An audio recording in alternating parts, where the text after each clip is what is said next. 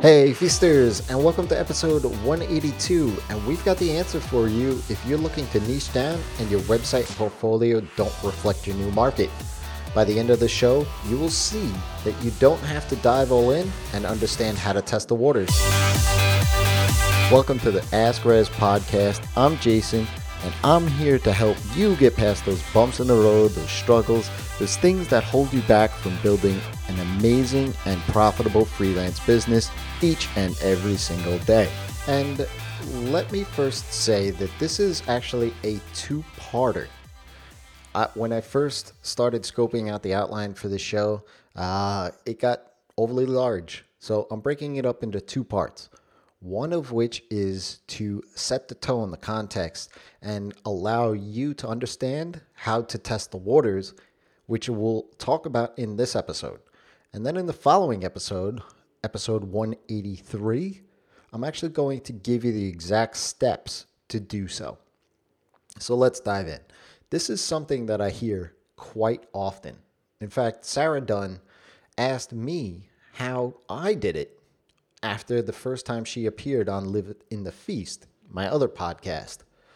And if you don't know, Sarah has embarked on her journey to publicly share her thoughts, her feelings, her struggles, and her wins on specializing her agency's business. As you can see, everyone is trying to figure out this answer. It's important to put some context around this question, though. Your journey is your own. I can't answer this question with a foolproof plan for you. This is something that you need to be able to do and go on your own journey with. But I do understand that it's completely scary because you may be feeling like it's an all or nothing deal. What happens if you go all in and it doesn't work out? Then you're left sitting there wondering what happened and how can I recover from this? There's another fear here, which I think is the real underlying reason you may not want to jump in altogether. See, you've built up a reputation in the market. You have great clients. You're getting referrals for new work as well. And losing all of that hard work and effort that you've already put into your business as a generalist would be completely devastating, right? You want to niche down because you are fully aware and understand the benefits of niching down the business and becoming an expert. You get that once you learn who it is and what you're selling, everything else tends to become easier. You can also command higher rates, and you can get back some of that time to explore other things. Maybe the biggest reason I see most folks like yourself looking to niche down is because of sales and marketing. Once you specialize, sales and marketing become so much easier. And that's what ultimately you want to get better at because you want to get better clients. What I tell my coaching clients and those inside of the Feast community when this comes up is that, look, you are working with existing clients and may even have leads with proposals in hand. There's no way that you're just going to say, oh, too bad. I'm not going to do this anymore. I'm working on something else. So I want you to let that go right away. Look, you're not going to jump in. It's not going to be a cold turkey kind of scenario. You have to finish up what you said you would finish up. If you are working on specializing your business, you're not going to flip the business around overnight. It's just not going to happen. Bottom line is that this is a transition. This is a transition that needs to be as simple as possible up front. No reason to overbuild, overcomplicate, and put a ton of time into something if it's not supposed to work out. I want you to start thinking about niching down as another campaign or another experiment in your business.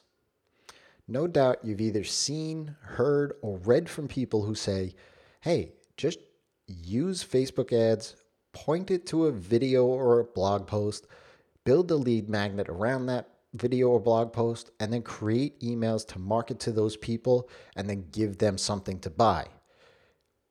This is their recipe for niching down and how you can break into it. This is known as a marketing funnel. Yes, you've heard me say things like this before, but when breaking in to a niche, I will never tell you to do this. This is the worst thing you can do, to be honest with you. And here's why. You suck at marketing. Okay, maybe that's a little bit harsh, but maybe it's more that you want to get better at it because you want to get better clients. To be better at sales and marketing, you need to understand who will buy. See this vicious cycle that's going on here? It's like this big joke, this chicken or the egg scenario. So I ask you, how is going out and trying to market to someone who you've never marketed to in the first place going to end up probably be a waste of money, to be perfectly honest with you? I've seen some gurus talking about adding niches to your existing generalist services like it's some simple process that you just have to follow a few steps on. And while the overall idea of this makes sense to me and always has made sense to me, right now, all you want to do is break into one niche, not many, right? My experience of niching down is that it is marketing. Positioning your business is about selling a particular part of your business to the customer that needs it. Look, I'm a web developer, but I also do marketing automation and behavioral marketing, all different revenue streams into my business that I've tested a market on because existing clients were asking for those things. You want to start looking at your specialty like it's another revenue channel into your business. Car makers don't just have one type of car that they sell. SUVs are targeted more towards families, and sports cars are targeted more towards individuals. Yet Chevrolet sells both of them.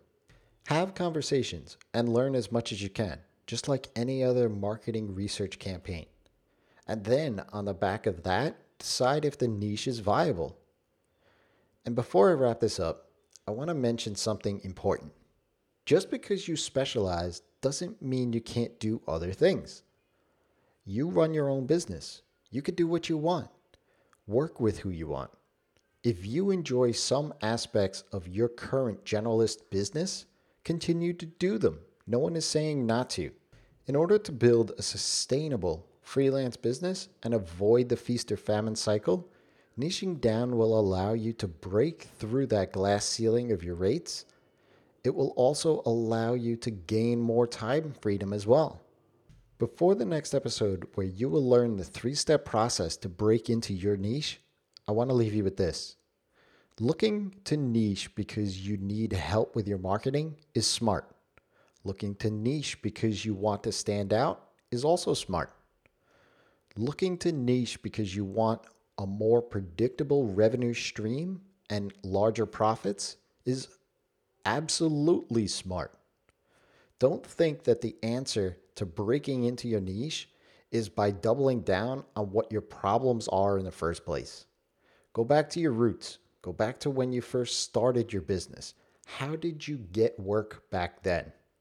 Learn as much as you can through conversations with the market you want to get into. Then you'll be breaking into your new market in no time. If you have a question, ask Rez. That's me. You can find me on Twitter @Rez, or the best way to ask me a question and so I can help you break into your niche is to get on my newsletter. You could go to rez.com and sign up there.